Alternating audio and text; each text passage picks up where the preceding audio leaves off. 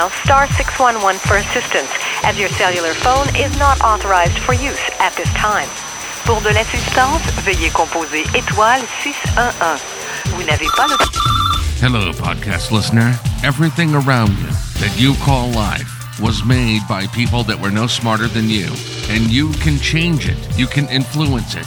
You can build your own things that other people can use. The App Guy Podcasts, straight from your host, Paul the App Guy, sharing his app entrepreneur journey with you for your enjoyment. And now, Paul the App Guy. Hello and welcome to the App Guy Podcast. I'm your host, Paul Kemp. I'm the founder of OneMob, and I've got a fascinating interview lined up for us today. I've managed to get an interview with Andrew Dubber. He has a number of different hats. First, he's a professor of music industry innovation at Birmingham City University. He's also an advisor to Bandcamp and the director of Music Fest. Andrew's going to talk to us about the music industry, how he's seen it change over his career. And I've taken just a minute, Andrew, to kind of introduce you, but perhaps you can do a better job than me and talk a little bit about yourself and your thing. Well, the first thing I'm going to do, Paul, is throw a word into the mix. Music Tech Fest is the festival. So it's a lot about app development. Actually goes on within the Music Tech Fest because it's about bringing together the music industry and the hacker community and developers and music business and musicians and artists and all in the one room together. So the idea of it being it's not just music, it's a festival of music ideas, and most of those ideas are tech related and about developing essentially new technologies around music. So, Andrew, how did you come up with that idea? I mean, you're the director. I guess you founded it. I'm not the founder, though. No, I'm not the founder. I actually there have been two Music Tech Fests so far. I came to the second one, which was in May last year in London. The previous one obviously had been in London as well, but I became heavily involved in it. Because it's such a fantastic idea, and there's so much overlap between what I do in terms of music industry innovation at the university, but also because it's so intertwined with the music industry and with academics and with hackers and all of the people that I deal with on a day-to-day basis, I couldn't not get involved. And the more I got involved with it and the more I made connections with people, the more I kind of rapidly ended up becoming a director of the festival. So at the moment, in my spare time, when I'm not being a professor, I'm organising. We're doing, we've committed ourselves to 5, but I think it's going to be more than that around the world. So we're doing New Zealand in February, we're doing Boston in March at Microsoft Research, and we're doing that with the Echo Nest that you might have heard of. And that's going to be in cooperation with MIT and Berklee College of Music. We're going to bring them into the mix as well, get them involved because they're essentially right next door to Microsoft Research. We're doing London in May, we're going to LA in July, and we're going to Brazil in September. And we've also got people from Canada saying, can you come and do it here? We've had people from Russia saying, can you come and do it here? So it's a really interesting thing. It's sort of grown from, since my involvement, it's gone from something that happens as kind of a flagship event in London each year to something that we're now taking worldwide, which is kind of exciting. So I've not attended the event. Perhaps you can tell me a little bit about what it is. And well, Music Tech Fest, you'll kind of get the idea of, and if you're in app development, you'll have come across the idea of a hackathon. And that's not what this is, although it involves that. What Music Tech Fest does is it actually brings all of these different people from these different sides of music and technology together and puts them in a room and it essentially gets them in an environment where they're going to collaborate and cooperate. And part of that is about the hackathon, and it's about putting ideas to people who can build things and going, well, let's make something out of this. But the problem with a hackathon is typically that people will make something and it will be kind of like almost like a game. You know, let's not that they develop a game, but that the development is a game. Let's see what we can build in 24 hours. And then they go, ta-da, at the end of it, and everybody goes home. The idea of what happens at Music Tech Fest is let's make things in an environment where they can be then developed further, they can be connected with people in the music industry.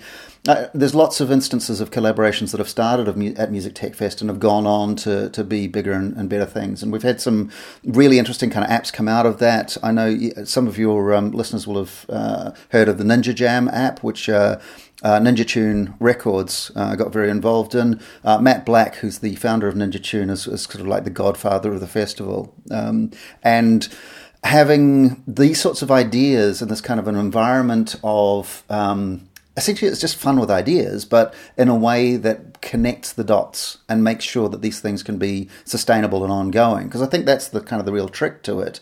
If you get hackers in a room together and say, build something, they'll build something. But if you put hackers in a room with musicians that say, no, what I really need is for it to do this, or music industry people who say, wouldn't it be cool if we could solve this problem, then you actually start to get to a sense where it's not just a festival where people are kind of entertaining themselves, but they're also building things for the future. And we kind of like this idea of people getting their hands dirty and building the future. There's also a kind of a presentation aspect to it. But if you imagine kind of a TED Talk, but with demonstrations. So academics have been working sort of behind the scenes on and spent their sort of PhD research developing things around music information. What they'll do is they'll come to Music Tech Fest and they'll have 15 minutes to go, look what I made, isn't this interesting, and demonstrate it. Or if somebody's invented a new musical instrument, like last year we had the C-board, for instance, which is it's like a keyboard, but with each note is kind of movable. And we had Jamie Cullum come along and perform using this new musical instrument,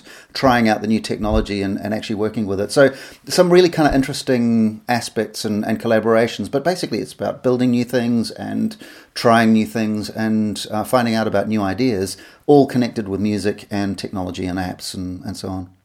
And how do people get involved with the Music Tech Fest? They come along. Where can they go to kind of find out more? Well, we've got musictechfest.org, which has got a really, really good overview of the idea, the ethos of the festival. And there's a short, like 6-minute video with some highlights from last year, where people who are just talking about stuff or demonstrating things that they've made or technologies that they've tried. We've got little bits of things that people have made in the Hack Camp, things that have come out of the performances, because we also have obviously a music performance element to the festival.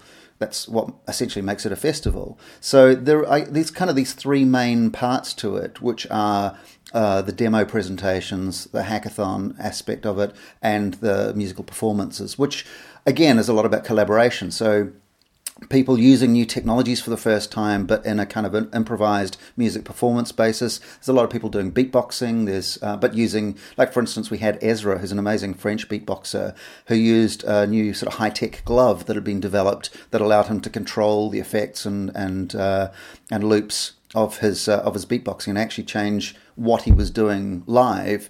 But actually having the control of it through a kind of wearable technology, so it's stuff like that we get really excited about, really. Yeah, I think that watching the TED Talks, there was a beatbox guy on that recently. Right, yeah, so from Sydney. Actually, the one from Sydney. We're working with Beardy Man, who you might know, who did a TED Talk demonstration as well. So he did a kind of a thing about the polyphonic me, I think he called it, which was this idea of taking the human voice and turning it not just into any instrument, but into complete orchestrations and developing the technologies to do that. So I'm actually working with the organisation Sonaris, who are actually developing what they're calling the Beardytron. And it's about taking this idea of the noises that you can make, that a human being can create, and turning them into something symphonic and controllable by the beatboxer. It's a really kind of interesting field to be in. When people think about music and technology, and particularly what I do, this kind of idea of music innovation, most people in the music industry think marketing. They want to know, how can I make my band famous online? And I think, well, that's almost the least interesting thing you can do with technology if you're in the field of music. Inventing new sounds or inventing new ways of making sounds, creating new types of music that didn't exist before, working with people who essentially are inventing the future of music, I think is a really kind of interesting space to be in. And I think there's a lot of scope to kind of use technologies and app development on their own terms, rather than just kind of replicate things that already exist in the world in an online environment, if you see what I mean. Now, you've had a long look at this from a very high level. Do you feel like we're in a time that is like a revolution with creativity when it comes to music? I would go so far as to say there has never been a better time in history to make music. As simple as that. Because not just because it's cheaper to make music than it has been for a long time. I mean, anybody with, we're talking in the West particularly, but anybody with any kind of technology, with a phone or with a laptop or with a home computer or something like that, they can just start making music, and it's not difficult to make it sound good. and you can experiment with it and explore with it, and you can collaborate with it, and you can do things. I think this is sort of a return to music as a participation thing, far more than for the last sort of 100 years or so. Our job as music consumers has been to sit down, shut up, and listen. But now there's very much the kind of the idea that you can take music apart, you can rework it in new ways, you can remix it, you can mash it up, you can do all sorts of things with music now. And music is something that people do, and it's something that people do together. It's not just something that you sit down and shut up and listen to. And I think that's a really interesting proposition. I mean, I'm far more interested in music participation than I am in music consumption, although I am a massive fan of music. I'm a record collector, I buy vinyl. And so I think that these things aren't mutually exclusive. You can have great artists who make great music and spend a lot of money in a recording studio and do mastering and these sorts of things, but that's not the end of the story. And I think there's so much creativity and so much possibility with music, again, with things like new sounds or new ideas, or people who aren't from music bringing new ideas from outside of music into it that can take it in all sorts of new directions. So I really love this idea of musicians and artists collaborating with tech people or with people from outside their own sphere, just to go, well, what else can I do with this? And I've always thought that particularly in the recorded music era, the people who are making the most interesting music are the people who are kicking at the edges of the technology and going, what can we do with this? I mean, the Beatles and Radiohead are both really good examples of this. In their time, they've gone into the studio and they go, no, what other noises can we make? What other sounds, what other ideas can we express? And that's where these kind of new, exciting, innovating things come from, is this idea of people going, no, what else is there? And I really like that idea in music, that you can do that with technology. And I've heard that there's a new format being looked at. I believe that it's a format that can dissect the music into its individual tracks and allow then a lot more creativity of playing around, resampling, remixing music. Have you heard about that? Well, not as a format, although the idea of what they call stems, which is sort of the main component parts of a song. So if you think of a rock song, for instance, it's usually something like drums, guitar, bass, vocals. All right, so the idea of having the stems individually, you would have the drum track, and you would have the guitar track, and you would have the bass line, and you'd have the vocals. And then theoretically, the user could then assemble those in any fashion or in any difference of volumes that they preferred. And this is not a particularly new idea. It's essentially just multi-track. But the idea that people can make stems available, and I like this idea from... I think it's something that record companies should be kind of quite excited about, particularly because so much music now is so multi-layered. There's still obviously, singer-songwriter, guitar and vocals stuff that, doesn't sort of take much taking apart. But the idea of providing consumers with the component ingredients of a piece of music and saying, you listen to it the way you want to listen to it. And, there's a definitive version that we made in a studio, and this is what the producers and the artists sort of wants you to listen to. But this is also something that you can get your hands dirty with and take apart and remake in your own way. And I think this kind of remix culture is kind of interesting in that perspective. And one of the things we did at Music Tech Fest last year was there was a band called Everything Everything that RCA Records put forward their stems to the hackers and said, make music with this. And the RCA Prize went to a remixer who had done essentially a dubstep version of the Everything Everything track and made something that was really cool. And what RCA did is they went, well, actually, that's a really good idea. And they worked with the band to do a remix competition on their website to say, well, what else can people do with this music? If we take it apart in different ways, how else can it sound? And with the idea of eventually working with a producer to release some of this kind of otherwise unimagined music. So it's by sort of reaching out and collaborating and kind of inviting new elements in that people start to get a different idea of what else can be made. So there is this idea of this kind of perfect idealized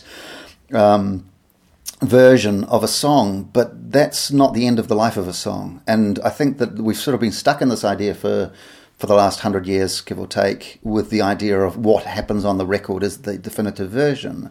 But the idea of stems is that you can then reassemble it and to make, making culture from other culture. This is fascinating. So it really is a case that in the next few years we can go and buy our music again, but take away the drums and perhaps just go for the vocals. So listen to John Lennon and just the vocals could change the way we listen to music. Well, it already is in a large way. I mean, there are so many remixes about, and there are so many kind of mashups and so on. But actually, if you know where to look and you scour the internet, you can find. I mean, the original multi-tracks of Stevie Wonder's Superstition, for instance.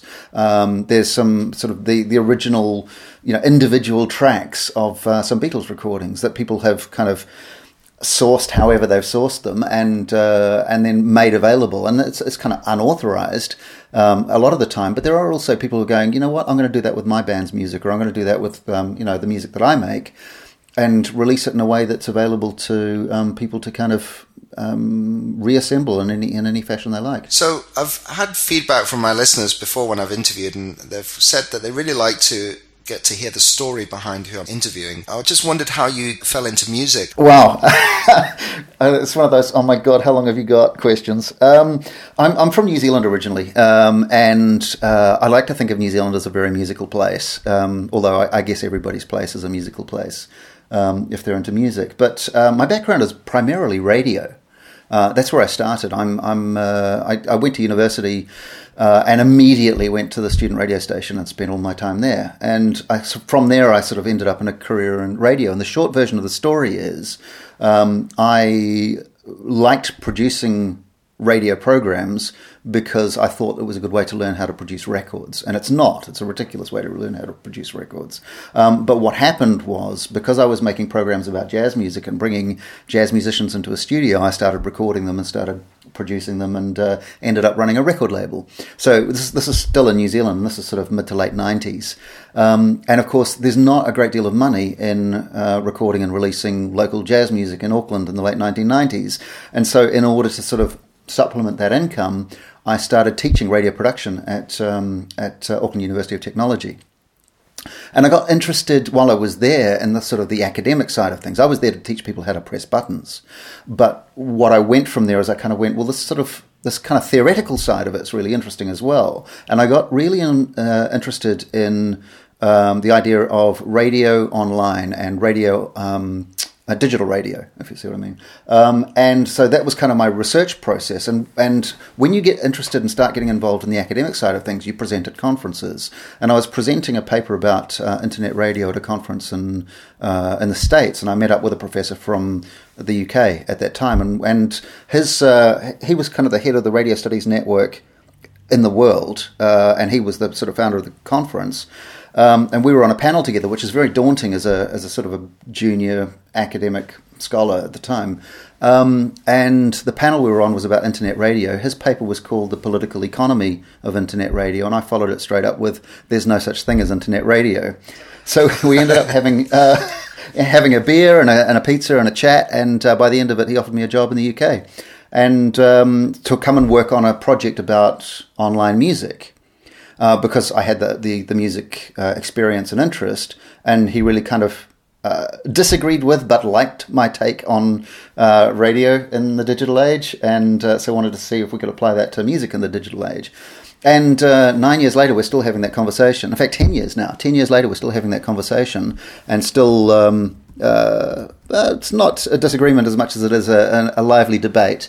But it's kind of gone from there, and I've ended up being... I've sort of gone more towards the music side of things because that's really my sort of passion. But actually, last year I published a book called Radio in the Digital Age, which came out and is now a sort of... It's a book that people are getting assigned as texts in their radio courses around the world, which is kind of fun. But that means that I can kind of walk away from the radio stuff now and focus more on the music. But that's the trajectory. That's how I got here. What a fascinating story, and the fact is that I guess radio has changed immensely over the years. From the like you wouldn't believe. Tune-in radio. Well, actually, one of the outcomes of the Music Tech Fest, the first one that I went to. Because this is actually how I got involved. Because I went there to speak about something completely different. I was making a documentary film about independent music in Brazil, which we've done on the filming of now, and we're spending this month editing it. But I was there to talk about that and how the Brazilian independent music sector uses technology and have developed their own, what they call social technologies. And so that was my kind of presentation about that. But somebody presented a challenge to the Hack Camp at Music Tech Fest that was essentially fix internet radio. And it was somebody coming from the point of view of promoting independent music, which is like, so it brings all of my passions together in the one place. And I said, well, look, I've just written this book on exactly this topic. If anybody wants to work with me on solving this problem, I've got some ideas. Let's get together. And of course, internet radio is probably the least sexy thing for a bunch of music hackers to get involved with. So everybody was off making new musical instruments and deconstructing the web from a musical perspective. And so I thought, well, screw it, I'll just do it myself. So I sat down and thought, well, I can't hack. I'm not a coder, but I'm going to expand the definition of hacking. And it turns out that's an okay thing to do. And I said, I'm going to invent this app on paper, and I'm going to describe exactly what it does and exactly how it works, work out the sort of the idea for it. And I ended up doing this, but partway through, sort of an hour two, this guy I was sitting next to turned to me and said, well, I've kind of finished with my thing. What are you working on? Do you want a hand? And it turned out that this incredible UI designer, a guy called Jedediah, who's done some amazing work, and he got interested in the project as well. So between us, we came up with this thing we called Radiator, which is something that we're actually now developing for real. And sort of one of the other many spin-offs of that particular Music Tech Fest is you put somebody who's like studied something for the last 10 years really, really closely together with somebody who can actually make things and design things and do user interface for mobile apps. And you get to show something very, very kind of spectacularly convincing at the end of 12 hours overnight hack camp. So that's kind of like a fun resolution to the story. Is now we're actually reinventing radio as well as reinventing music. So you're working with an app developer then called Jedediah, and you're he's more of a user interface developer. So we're going to be working with developer, the guy who's doing the Beardytron, the Sonaris. He's kind of the tech guy that we're kind of going to be working with, but also bringing people on board to help develop this Radiator app, which is kind of exciting. Yeah, I was just talking actually with one of my previous interviews. There's a guy called Drew Boyd, and he has written a book called Inside the Box, and he was really talking about when developing an app to constrain the proposition to have kind of borders, and so rather than think outside the box, think inside the box. So I'd highly sort of suggest like reading that, because he said that some apps do kind of go crazy with the features, and it's the simplicity of the idea that's the really interesting component of app development. Yeah, it's interesting that this inside the box thing, I don't know if he talks about this being sort of stick to your knitting, that kind of do what you know, because app developers tend to apply themselves to almost any problem. It's like salespeople. As soon as you can sell something, you think you can sell anything, and usually you're right. But just because you're a salesperson, that means you can do car sales or shoe sales or refrigerator sales or whatever. You don't have to be a car person or a refrigerator person. With app development, I think the same thing often applies. So people go, well, I can develop apps, so I'm going to apply this app development knowledge to the world of radio or to the world of music or to the world of whatever it might be, accountancy, without actually having that kind of lifelong immersion within that particular field. And I think that's it's a really interesting advantage to have if you have somebody on your side who is of that world, who is kind of completely immersed in that particular field and knows not just which problems to solve, but actually which solutions won't work intuitively. And I think that's one of the problems that you have. Like, you think of any radio, like any big radio app, or what people call radio these days, most radio people will look at it and go, yeah, it's not really radio though, is it? It's not what makes it radio. It's not what... it's not what we love about radio. People who are passionate about radio have things that they love about radio. And while it's kind of, I spend the first 2 chapters of my book going, it's really difficult to define radio. There are some things that people who are kind of passionate about radio will go, well, if it doesn't have these elements to it, it doesn't really connect in the same way that radio does. And the thing that makes radio special is lacking from something like, let's say, Last FM, which calls itself radio, or Spotify's Radio Stream, or iTunes Radio, or all these things, which are essentially, jukebox is the wrong metaphor as well, but it's closer. But there is no kind of metaphor. It's just streaming music, and whether it's streaming music based on your preferences or whatever, there's something unradio-like about them. And so to get something that is of that world, I think is an interesting problem to solve, or at least an interesting kind of perspective to come from. So whatever the app you're developing, if it's to solve a particular thing in the world of accountancy or floral design or whatever it might be, having somebody who's sort of lived in that world to go, well, this is what's important to us, is kind of a really good, I don't know, takeaway message. Yeah, I was learning a couple of things from that discussion. One is that don't necessarily need to be an app developer to kind of have a great idea for an app and then have a collaboration with someone like yourself, actually, where you think of the components of an app and then actually go and find somebody who can really deliver on the actual coding. Well, I'm a user of apps, and I'm very interested in this idea of how I use my tools and how I interact with the world through things like apps, and what am I trying to do, and what are the frustrations that I have with that. But I don't know how to develop an app. I don't know how to code. I don't know how to do that. And I guess I could learn.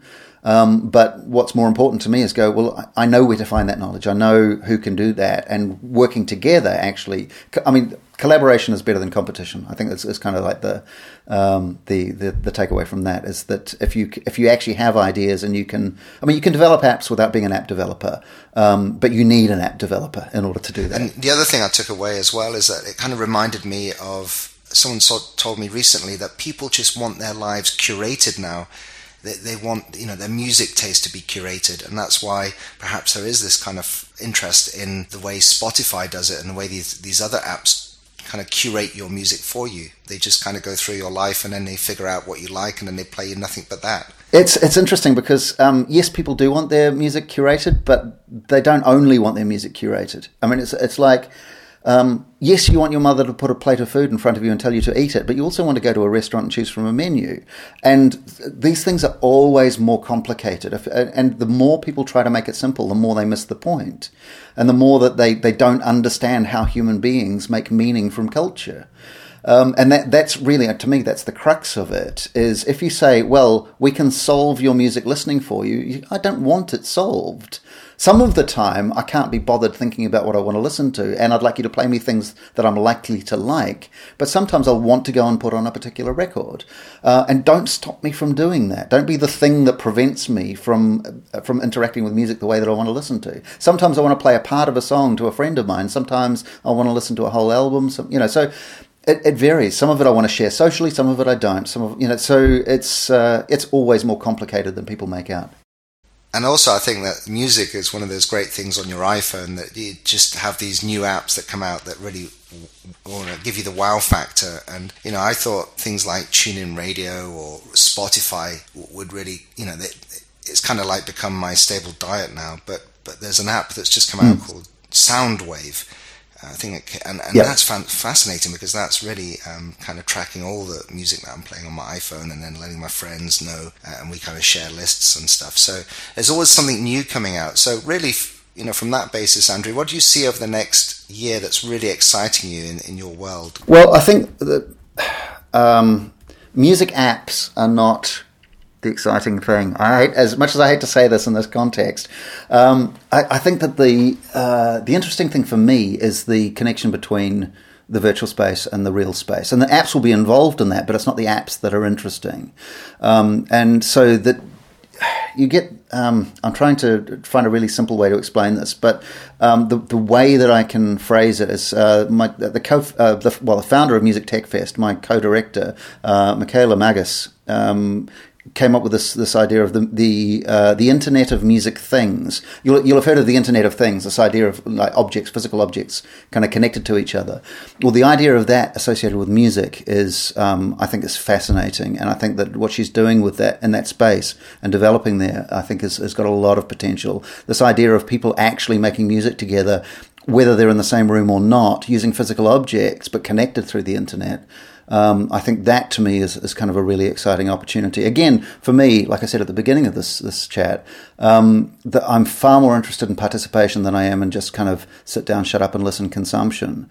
And I think that there's only so much you can do with the kind of pure passive consumption side of things from an app development perspective. And once we've kind of exhausted all of them, let's do something different. Let's do something that's about making things and performing things, or things that these technologies are natively good at, rather than simply trying to emulate libraries, record collections, radio stations, things that kind of came before.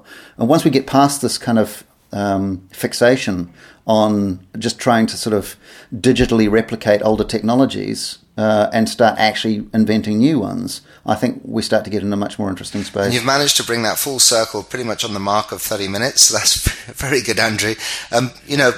It's my radio training. You can tell that you're a keynote speaker. So before we kind of say goodbye, is there anything you feel like we've missed that an app development community would perhaps be interested in, or have we covered most of the things? Well, there's so much to talk about in this space. I think this is kind of, for me, this is the exciting space. The people who are inventing new things that people haven't seen before, haven't done before, and the idea that I wish I could code, and it's something that I'm almost challenging myself to get my hands dirty. The idea that this is just an open platform that you can, to the extent that it's open, but you can design something that doesn't exist yet, I think is a really exciting thing. And I think that with something that's as meaningful and as exciting to people as music is, the opportunity to do something really interesting in that space is really exciting. So I guess kind of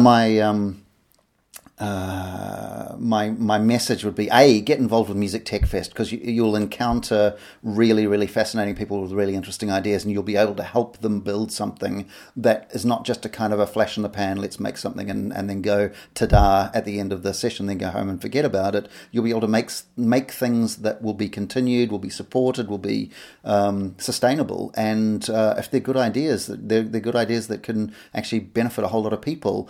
But will be creative. If you're talking about thinking inside the box, make the box Music Tech Fest, because everything that was outside the box is in that box. And I think that's kind of a good place to start. And how best can people reach out to you? I believe you've got a blog which they can follow. And I'm going to put these on the show notes, but how's best to connect with you? I'm Dubber on Twitter. I'm andrewdubber.com. You can musictechfest.org. I mean, I'm pretty much the most findable person on the internet. If you type Andrew Dubber into Google, you will find me. And you can send me an email. I'm dubber@gmail.com. Any of those sorts of things. More than happy to talk, because the kind of people who listen to programs like this are the kind of people I'm interested in talking to. Terrific, Andrew. Well, I've still got a ton of questions I'd love to go through, so perhaps I can have you on later in the year when your schedule frees up. But thank you very much for your time. I know I really appreciate it. And certainly the people that listen to this will be fascinated to hear your take on the music industry, and it just sort of leaves me to say thank you and goodbye. Cheers. Thanks, Paul. Thank you for listening to this podcast. Stay tuned for the next episode, and if you do have any ideas on who we should interview, please send that email to info@onemob.com. That's info@onemob.com.